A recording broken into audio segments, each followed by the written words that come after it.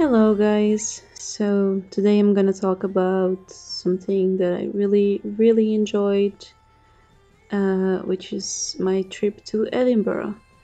And there's always a small paranormal story at the end, so buckle up because this is going to be a long one. So, I went to Edinburgh with my boyfriend in January of 2018.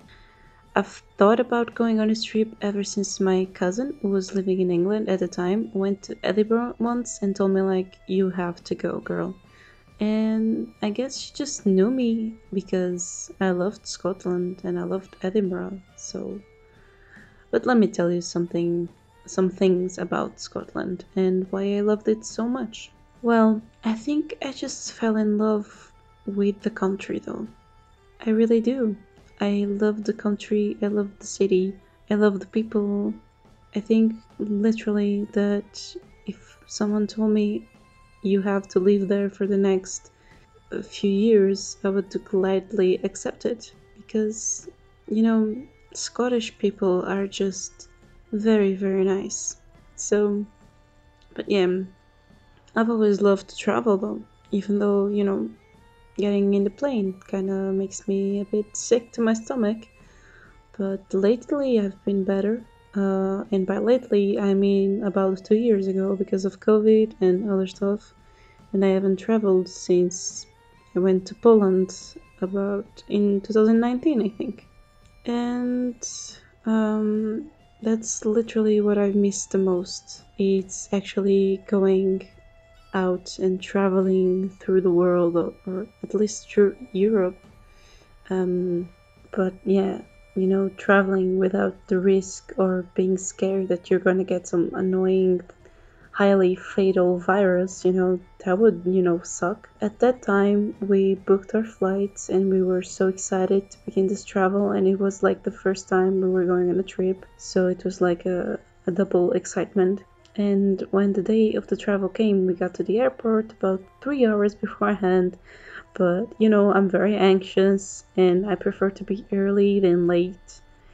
Um, so yeah, I just hate to think that I was going to be late and then lose the flight or something. So I just preferred to like get on time and just wander around the airport for a little bit longer than you're supposed to. But fuck it, I don't care. Um, so yeah. Um, when we got there, it was like a late night flight because it's cheaper, and yeah, it's much better in the night. And Portugal and England have the same hours, so it's fine. And yeah, we got there at night, and we went from the airport to our Airbnb by Uber. And the man who drove us was like super nice. He told us a lot of things that we could do around town, as well like some tours. He told us that there was like a free tour that took you to the Highlands, and we were just like excited and stupidly like happy about it because it was a free ride. But yeah, we had to book it and everything, and it was so fucking cool. Anyway, so we got to like Sophie's lot. Oh, by the way, he was obviously a five-star driver. It was very nice. Um, we got to the house. The house was near Leith, I think, which it was like a lot colder. Like outside, it was January, so it was just awful. But I think Portugal doesn't have that, but in other countries they do, and especially like if you live on England or maybe Iceland or Norway or something. I bet they all do have this. It's like warm houses and warm everything. We don't. We really don't. We don't have those. Um, like when you go to a bathroom and you open the water, turn on the water, and the water comes out warm. And for me, it was like a shock because I was like, what? Do I have to pay for this? I'm kidding.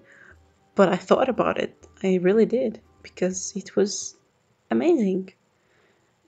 Yeah, that was like one of the main things why I loved Scotland. I know that maybe you just have to pay a lot to have those things, but if everyone has it, it can't be that expensive. I don't know, I'm talking out of my ass anyway. So it was Sophie's lot that we stayed in, and it was amazing. We had a great view, like really great view to Arthur's Seat. That was like a mountain in the middle of the city, which was amazing. But so we got to the house, and we just had the room. The other, like the rest of the house was shared with Sophie, that was the owner. But she just told us that she went to go and stay with her mother, so we had some privacy. So it was literally just amazing. We had the house for ourselves throughout the whole week, and she was just really a sweetheart. Um, I think the first day we went to visit the castle, yeah, which was obviously super fun. I think I bought a small flask of whiskey. We went to just wander around the city, searching for some places to eat. I tried haggis. I don't eat meat now, but I tried haggis at that time. It's it's something. It's definitely something. I will not eat it again, even if I didn't even eat meat again, because honestly, that's just. There's people who like it, and I support it, and I'm fine with it, but it's it's disgusting. I'm sorry. I just had to say it. I'm sorry. Okay, moving on. I'm getting a lot out of topic. So yeah, we got to the hostel. I bought a small flask of whiskey, which I still have the small flask, not the whiskey inside it. um, that was literally all what that we had planned. The castle and like go around town. The rest of the days we always had things to do and just were like things that came our way, which was amazing. We learned about the tours from the driver, which was awesome, and we booked the tour. And the next day we had to wake up at like 7 a.m. or something. It was really early, and we got to the bus. All of these tours, all of the tours that we went to were completely free. It's just like insane. It's amazing. Um, so yeah, the company that of the tour to the islands was called the Harry Coo, which I think you all know what it is, but I'll still explain it. The Harry Coo, it's a cow, a very known Scottish cow that has fur and it's adorable. I love Scotland. I'm sorry. Anyway, moving on. So we went to the Highlands. We saw the William Wallace Monument. We saw some snow. We saw some mountains. We went to, and this part right here just got me right in the feels because my favorite show is Outlander, and boy oh boy, when he said we are going to the castle Leoch, I was just, you gotta be kidding me. This was not in my plans. Like legit, I loved Scotland even like before Outlander, but I was watching Outlander while I went to Scotland, and I didn't realize that there was like things that we could visit of the show, and we went to visit one thing of the show. It's literally where the first season is. And honestly, I was just like fangirling so much. And the bus driver had like a thick accent, and it was amazing. He got like he put on the Outlander theme, and I fucking freaked. I'm sorry, I fucking freaked. It was just, the best moment of my life right there. And yeah, we got to see the castle, and I was just fangirling all around the castle, really. And yeah, we just had just an amazing, amazing time in the Highlands. I think we then like stopped at a town. It's a really small town, really, really small town called Calendar. I'm sorry if I'm saying this wrong. I probably am, but yeah, it's called Calendar. And oh man, it just had such an amazing view of like a snowy mountain with a lot of green and nature around us, and but still like those old monuments. It was just like a dream, honestly. I think it was at that time that I fell in love with Scotland. Like I like stopped, took a deep breath, and I was just like, okay, fuck it. I love this country so fucking much. And we stopped there to eat lunch, and me and my boyfriend had the obviously classic fish and chips with a can of Edinburgh, which is Scotland. Anyway, so yeah, I think the best part of that journey was like the snow, of course, and feeding the hairy cows carrots. That was just amazing. Then we just got home. We were tired. We ate some dinner. We always did this like to not spend a lot of money. We we had always lunch somewhere in the city, or in this case near the Highlands, or and the dinner was always at home. We went to Tesco, bought our things, and we did dinner at home. And I think breakfast was always at home too, to just, to don't spend a lot of money. I don't think Edinburgh or Scotland is like an expensive country. I never thought that oh my god, when I was there, I never thought that. I think that was like very very the same, very very likely like to Portugal. It's like the same thing, just probably a little bit higher. But yeah, it's not an expensive country. I don't think so. Probably another person will think that, but I don't. Personally, I don't think so. I think it's a very reasonable. And Edinburgh, it's not the capital. It's Glasgow, but still, it had like. I mean, I loved Edinburgh. Probably next time I'm in Scotland, I'm gonna visit Glasgow. I wasn't there, sadly, or Inverness, because Outlander. And I mean, I named my cat Sky, as the islands of Scotland named Sky, so I have to visit that as well. Well, long story, what the fuck? Long story short, I really, really want to visit the whole Scotland that there is to see. I think I just saw like a quarter or something, or not even that, but still, there's so much more that I want to see. And the next days, I got off topic. The next days, we went around Edinburgh, and we went to other like tours. We went on a ghost tour. Mind you, this is all free. At the end, you pay whatever you want. If you think the tour sucked, you give like or you give nothing, or you give like something like very, very cheap.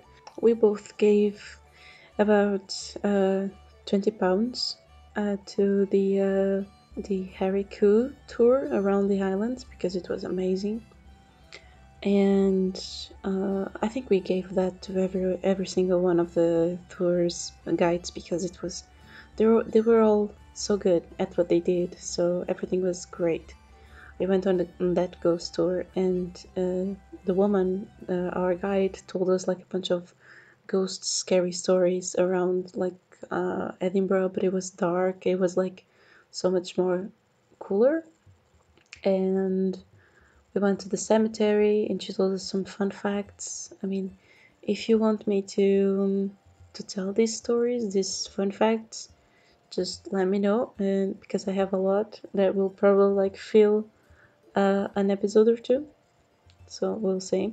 Moving on, there was another tour that we went. It was really good.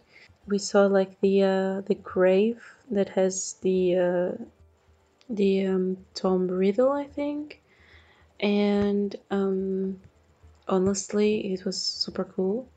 The to actually see the Voldemort stone tombstone. I think we can call it that. I guess. And yeah, it was like like so good. Just like few days of like completely just amazement, like all the time. When I went to London, I felt like, damn, this is like the best thing I've ever seen in my life. And then I went to Scotland, and that was the best thing I've seen in my life. I don't care what anyone else says. That was the best thing I've ever seen in my life. So we had like a lot of just good experiences in Scotland, and I want to go back so badly, but because of this COVID thing, I can't. And to worsen the situation, England decided to be a dick, so we can't really just like go to Scotland just like that. So yeah, I mean, I'm rooting for you, Scots. Please leave the motherfuckers alone and come back to us, to the European Union, because honestly, those fuckers. Anyway, so that was my uh, online tour through my trip to Edinburgh and Scotland. So now for the paranormal story. So I have a different kind of story. It's not like a paranormal story, but like a tale. And when I say a tale, it's like kind of a myth, kind of true. So it has some parts that are true, some parts that are lies, but we will never know, because this will like all of these Portuguese tales were like in 1690 or something. So we will never know, I think. So basically, when I was in college, I discovered this tale, and because of the work that I did. I don't know if I mentioned before, but I have a degree in graphic design, and one of my teachers asked me to do a poster about a myth or a tale or something that was very important for the region that we were in, which was the north of Portugal, and I chose to do about Ponte de Lima, which is a small town. Very few people, very beautiful, very calm. But yeah, I chose it mainly because of the sale, I'm gonna be honest, and that had that they had in their history, and it just got my full attention. So the tale starts with a man who lived in Pont Lima. I think it was like a law writer of the church. I'm not very sure. I did this like a long time ago, and it was never really sure in the tales. So we'll just call him a writer, or an evil writer anyway.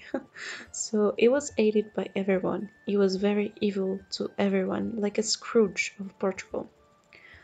But of course, everyone must die, and when it came his time to die, he was, very sick, and he went to a church there to ask for forgiveness and to be buried inside the church. But maybe out of pity, because literally everyone hated him, the priest there accepted the last dying wish of that horrible man.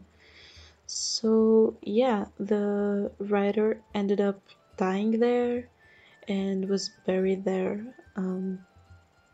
Yeah, like a week has passed, and they have buried them, and they were just like, quietly in their praying hours. I think it was like late at night. Um, when they heard like a really loud bang on the church's doors. They went quickly to like open the door, thinking it might be an afflicted poor soul seeking asylum, only to find a very tall man, very weird looking, with a really big hat and all dressed in black. So they thought it could be like someone of the other man's family coming to pay respects. But no one came the day he died, the day they buried him. So yeah. But anyway, the man asked for the body of the writer, which made the priest's skin crawl because they thought like I mean anyone would think this, like if he just wants to pay his respect, why is he like asking for the body? What the fuck? And yeah, I get that. So even though they showed him where they have buried him while they were walking, the sounds of the steps of the man echoed like through the whole church, like goat feet. And when they arrived, the tall man revealed to be like a strange creature with a human face, but like a very distorted, evil human face. He had horns that were hidden in that tall hat. He had like goat feet, hands with sharp claws. So what he did, he broke the tombstone with his hands, and with his claws he got it away. And when he got it away, it scratched one of the tombstone. So then he grabbed the dead man, buried, and jumped to the window of the church, and the priests there swore that the tall man flew away with the writer's body on his claws. Now, for the very fun part of this story, it is said, and it's one of those things you'll never know. The scratch stone really exists though. It is at the porch of that very church. I think it's meaning to keep the evil away, but there is the scratched stone. It might be just like some weird thing that happened to the stone, but it exists. And there you have it, folks. This was a long one. I really hope you enjoyed it. And see you next episode for more creepy stuff. Bye!